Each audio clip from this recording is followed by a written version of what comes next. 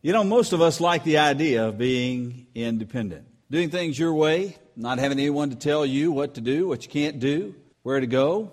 Being independent has its advantages, but it's not the calling that God has for your life or mine. And God isn't even calling us to be independent together. There are a lot of churches that do that, where each person comes together and they're living their own life, but they're never really interconnected. Instead of being independent or independent together, God calls us to something completely different. He calls us to interdependence, being connected to one another, relying on one another. This is how Paul puts it in the book of Romans. So in Christ, we who are many form one body, and each member belongs to all the others. Do you get that? Each member belongs to all the others. That is a clear indication as possible that we're not independent together. We are interconnected. We are interwoven as the body of Christ. We are interdependent with one another. God has put us together in the body, and just like all the body parts are different and have different functions, when they work together, it's a beautiful thing. When they don't work together, it's not such a beautiful thing.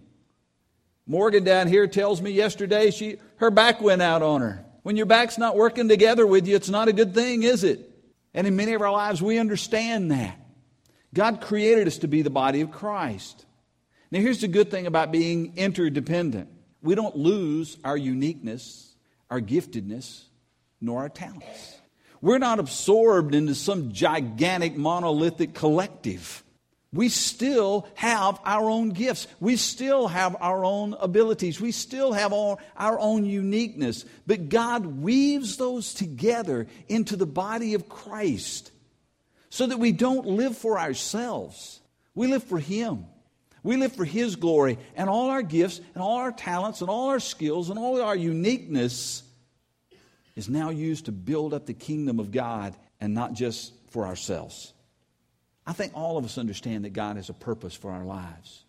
But what we want to emphasize in our 40 days of community and ongoing is that God not only has a plan for your individual life, and He does, but God has a plan for us together. God has a plan for you and for me and for all of us together, the body of Christ. You bring your distinctiveness, your individuality, your uniqueness, your gifts. I bring mine. And together we do greater things than we could have ever imagined we could do. And so I'm excited to see what God's going to do through this time. The aim of the 40 days of community is pretty simple. And that is to draw us together into a loving community of faith, to compel us and to draw us outside the walls to reach the community around us, and to do it all in absolute and complete dependence upon the Holy Spirit of God. That's what this 40 days of community is about, and that's what we pray you will begin to discover as you begin to build relationships within, as you begin to touch lives on the outside, and as you begin to understand the leadership of God in both your individual life and in the life of your group. This morning we want to begin by asking a very simple question: why do I need others? This is kind of laying the foundation for what we're doing. Why do I need others? And there are a few answers. If you have your notes, you can follow along with this. Why do I need others? I need others to walk with me. I need others to walk with me. You see, spiritual growth shouldn't be seen as something that is optional for us. God calls us to grow. We are born again, and that begins a process, a lifelong process of spiritual growth. This is what the Bible says. So then, just as you received Christ Jesus as Lord, continue to live or walk in Him. And that word live literally means to walk along with Him. Continue your walk, your journey of faith that you have begun. We can do this alone, I guess, but that's not what the Bible calls us to. The Bible calls us to live this life, to walk this journey together. He does it in marriage. All the way back in Genesis, said it's not good for man to be alone. But then as we look in the ministry of Jesus, as He sent His disciples out to do ministry, He didn't send them out solo. They went out in pairs. We need to walk along life with someone else. Now, why is it important to walk with other people? There are many reasons, but let me just give you 3 reasons why it's better to walk with others. The first reason is this, is safer. It is safer. As we go through life, there are some pretty rough places that you will go through. It is so much safer if you're going through with someone who's looking out for you, who cares about you, who's willing to warn you. It's safer. Secondly, it's supportive.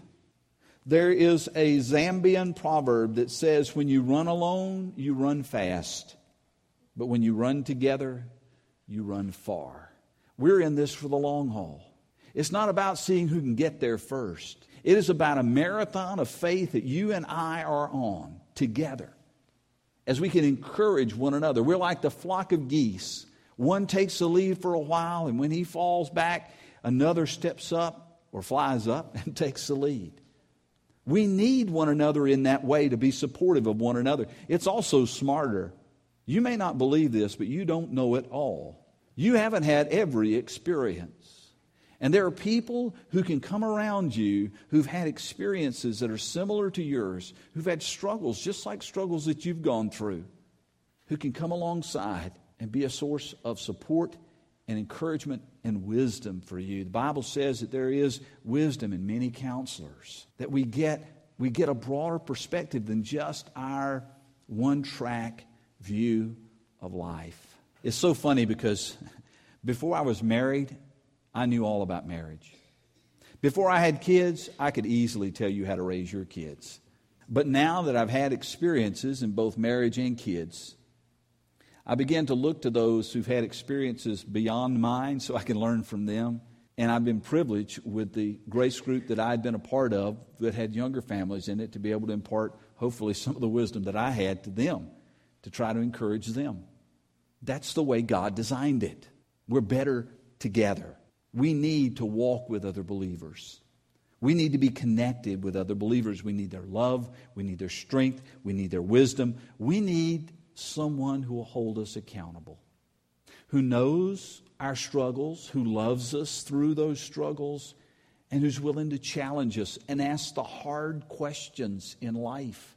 We need people who ask us about our sexual purity. We need people who ask us about our honesty and our integrity. We need people to ask us where we've gone on the internet. We need people to hold us accountable, to ask us how our quiet times are going. We need that. We find that in community, and it's awfully hard to find alone. And that's why we've spent so much time over the course of this year thus far, and we'll continue to emphasize groups coming together to support one another. Now, if you feel disconnected from the body of Christ, then I want to encourage you to become a part of a community of faith, a small group of believers, because there's real danger in being disconnected. I've seen it. I've been in ministry long enough to know that if you're disconnected, you tend to drift off. And the sad thing is, because you're disconnected, people don't notice. And then suddenly we look around and we go, well, have you seen so-and-so lately? No, I'm sorry, I haven't seen them. Come to find out it's been a month, 2 months. Being connected solves that issue. And I got to tell you, it helps me out a lot too. Because when we're connected in smaller groups, the pastoral care is so much better. It's not that I'm a bad pastor. It's just that you have a group of people who know what's going on in your life, and you know they're praying for you. And they're able to intervene much more quickly and much more sensitively than probably I can.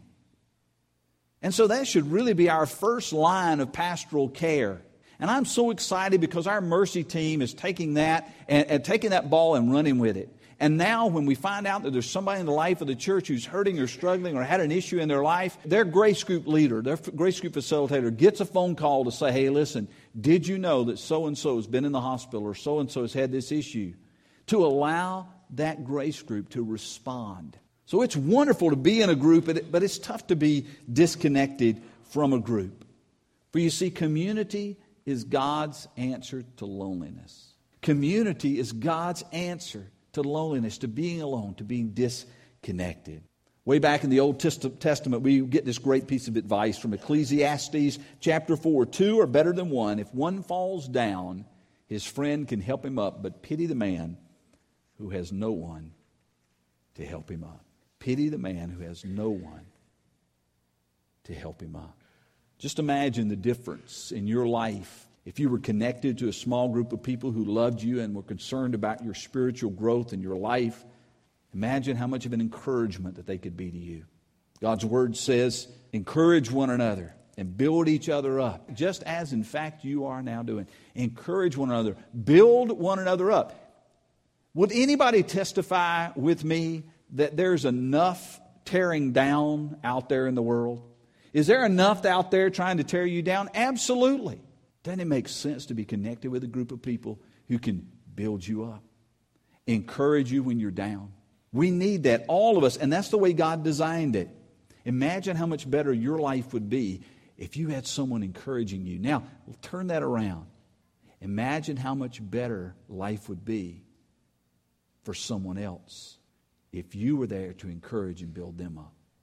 You see, it's not just about taking. It's about giving. It's about the overflow. You're encouraged, they're encouraged, mutual encouragement. And so we need each other to walk with one another. The second reason we need each other is, I need others to work with me. If you've served in church life or just about any organization, you've discovered the 80-20 rule. Someone want to, what's the 80-20 rule? All right, 80% of the work's done by 20% of the people. Just about any organization you get in, you find that that is true. And I think in some ways it's even true here. 80% of the work, 80% of the load, carried by 20% of the people. Quite frankly, in the course of 5.5 years, we've had some people who carried more than their share of the load. They've done it out of service to God. They've done it out of love for Grace Fellowship. They've done it because it needed to be done. And they picked up the ball and they moved it forward. And I am so grateful for those people. But you know what? After a while, that gets a little wearying. The load gets a little heavy. And you're looking around saying, hey, would someone come? I don't want to throw the load off. But would someone come and link up together with me and help me carry the load? Each one of us, each and every one of us is called and gifted to serve. And if each one of us were doing what God was calling us to do, there would be no one person in the life of the church who would be weighed down with a crushing burden. We'd all be carrying our part. And I know different stages of life, you are able to devote different amounts of time. I understand that. I'm not asking everybody to be up here for 20 hours a week. By all means, don't do that. If you're doing that, then you're probably either not going to get paid or you're not going to be out there ministering in the world where people need you. So I'm not saying that, but what I'm saying is let us look at how God has gifted us and how God can use us. And then let's bring that in for kingdom purposes. Ephesians chapter 2 says this, we're God's workmanship, created in Christ Jesus to do good works, which God prepared in advance for us to do. God has equipped us. God has shaped us. God has gifted us to serve. He's prepared in advance for us to do it. It's just a matter of our getting on board with what God wants to do. When we share the load, there are great benefits. Again, in Ecclesiastes, 2 are better than 1 because they have a good return for their work. When we work together, there's exponential impact. It multiplies when we work together. It can get a little tedious when we're working alone, but when we're working in tandem, we can get more than twice the amount done. It multiplies. It doesn't add. We want to do what we can for the growth of the impact of this kingdom, and doing it together is the smartest way to do it. I was going to bring I didn't want to embarrass anybody. I was going to bring a phone book up here this morning. Just have a single page from a phone book and see if someone could tear it apart. And literally, anybody could tear apart one page of the phone book. Very thin paper, very easy to tear. But when you put them together in a phone book, even minus the cover, have you ever tried to tear one of those in half? It's pretty tough. But I figured there was an even better illustration than this. And that is what you've been seeing on the news that is being called Snowmageddon. The 30-plus inches of snowfall that have fallen in the mid-Atlantic states and has absolutely paralyzed cities like Washington, D.C. Think how frail a snowflake is. And yet, when they come together, they can not only stop traffic, they can shut down a city. Think of the power of God's people coming together to worship, to fellowship, to grow, to serve, to share. What a powerful image for us as we launch out into this 40 days of community. We become more easily wearied when we work alone. But there's another benefit other than just getting more work done. It's that the work becomes more enjoyable. Just ask anyone who's been on our Dominican Republic trips or our Zambian mission trips or our Wares Valley mission trips. There's work to be done. But in the work, as we work together, there's so much fun to be had. So much laughing that takes place. When we work together, we not only get more work done, but we enjoy what we're doing even more. I need others to work with me as well as to walk with me. Third, I need others to watch out for me. If your dad was like my dad, he liked to watch old westerns. And there was a scene in just about every movie where, one of the good guys, they were in a shootout, and one of the good guys was going to make a break for a big rock over here or an overturned wagon over here or for the back of the saloon or wherever they were going to run. And he'd get ready to run out and he'd go, "Now cover me.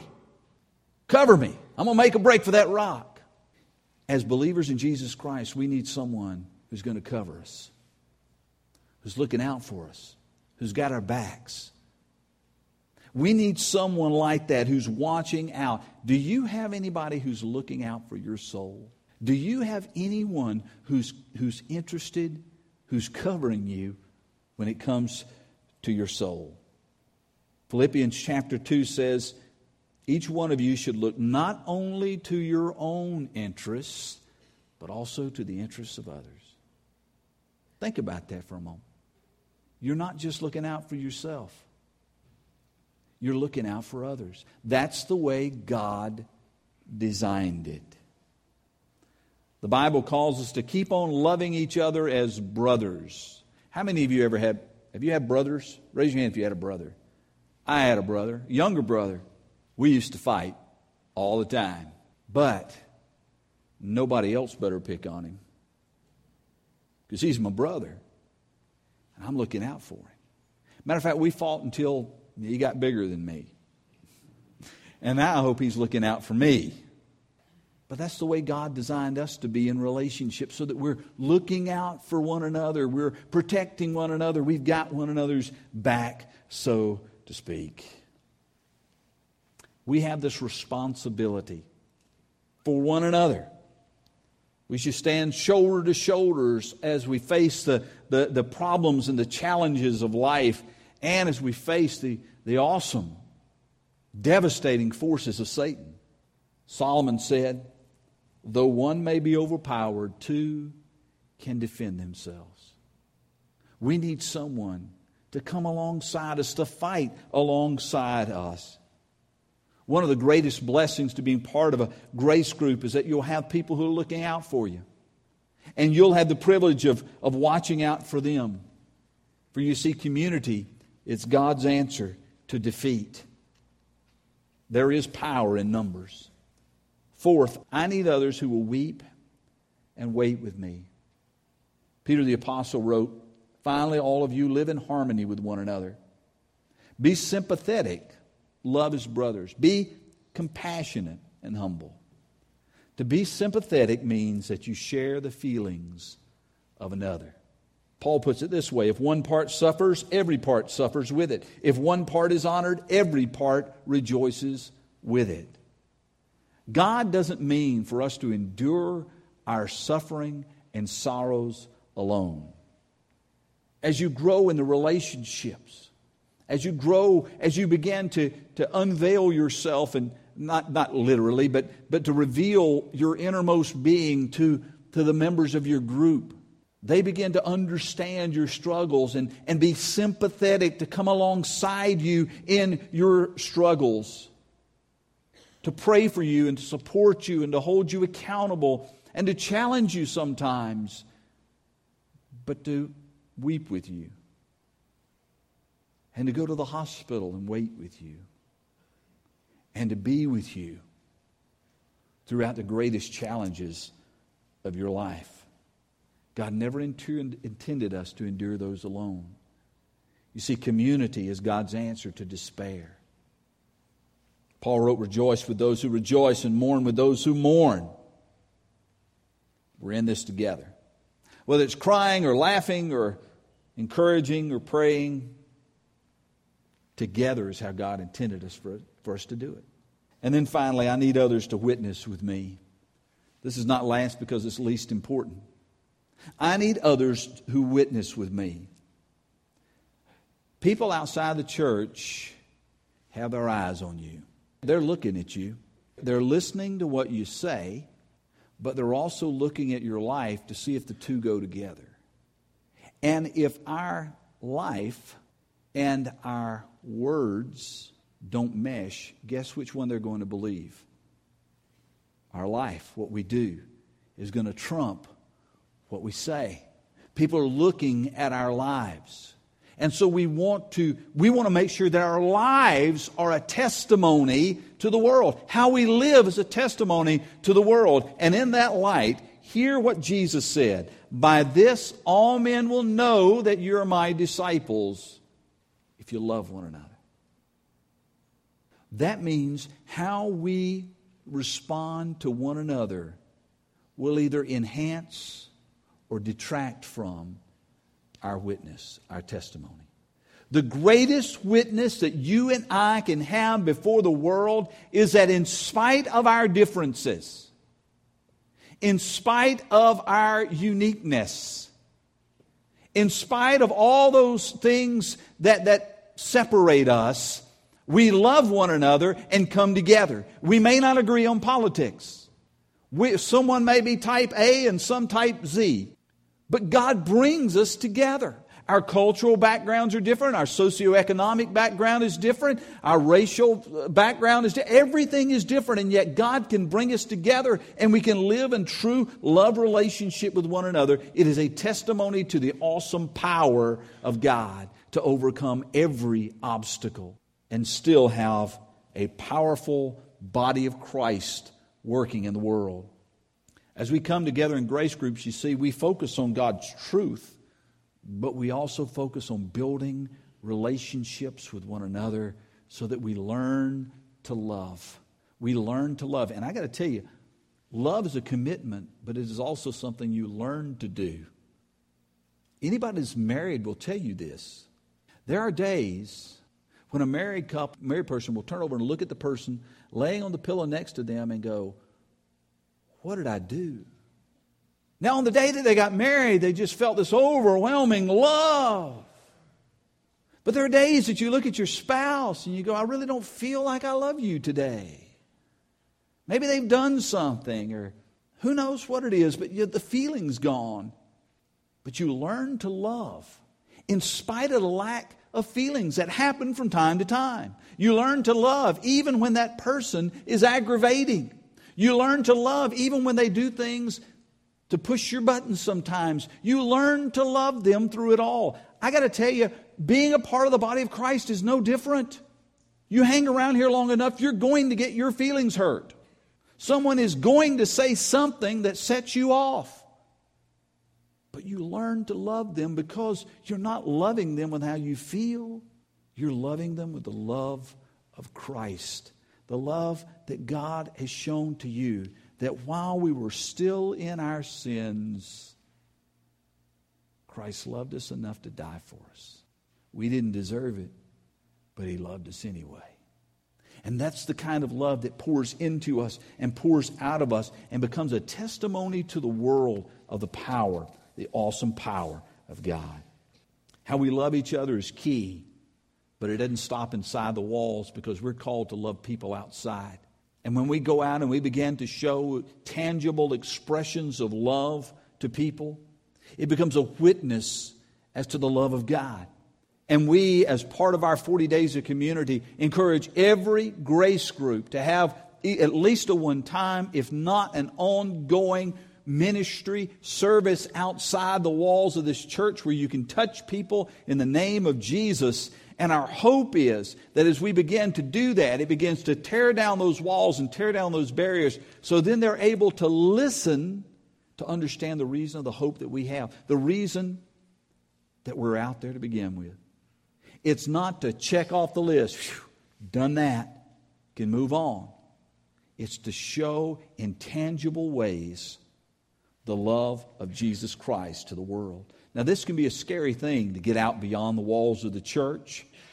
But the Bible reminds us God did not give us a spirit of timidity, a spirit of fear, but a spirit of power, of love, and of self-discipline.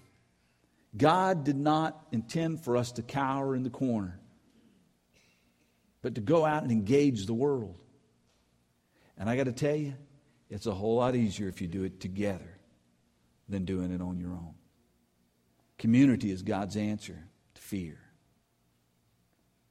Together, we can overcome that fear and engage the world. Listen to these verses from Philippians chapter 1. Whatever happens, conduct yourself in a manner worthy of the gospel of Christ. Stand firm in one spirit, contending as one man for the faith of the gospel, without being frightened in any way by those who oppose you. We are not in this alone. We are contending as one man, as one body. We're in it together. That's the way God designed it. That's the way God wants us to reach the world. And in your grace groups, you'll have an opportunity to do this very thing. And I'm convinced that you will have greater joy and less fear as you share together, rather than thinking it's something I've got to do on my own. So let me tie a ribbon on this. We need each other. We're not independent, and we're not independent together.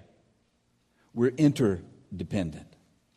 We need each other. We need each other to walk with us through life. We need each other to work alongside us and to carry the load. We need each other to watch out for each other. We need one another to weep and to wait with us. And we need each other to witness to the world. That is what we want to accomplish, beginning in these 40 days of community.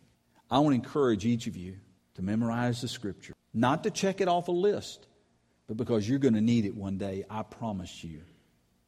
I want to encourage each of you to be a part of the as many of these worship services as you're able. I know some people travel, some people have a grandchild they need to go. I understand some of that's going to happen. But I want you to be here as we connect with one another and learn and grow together, celebrate together.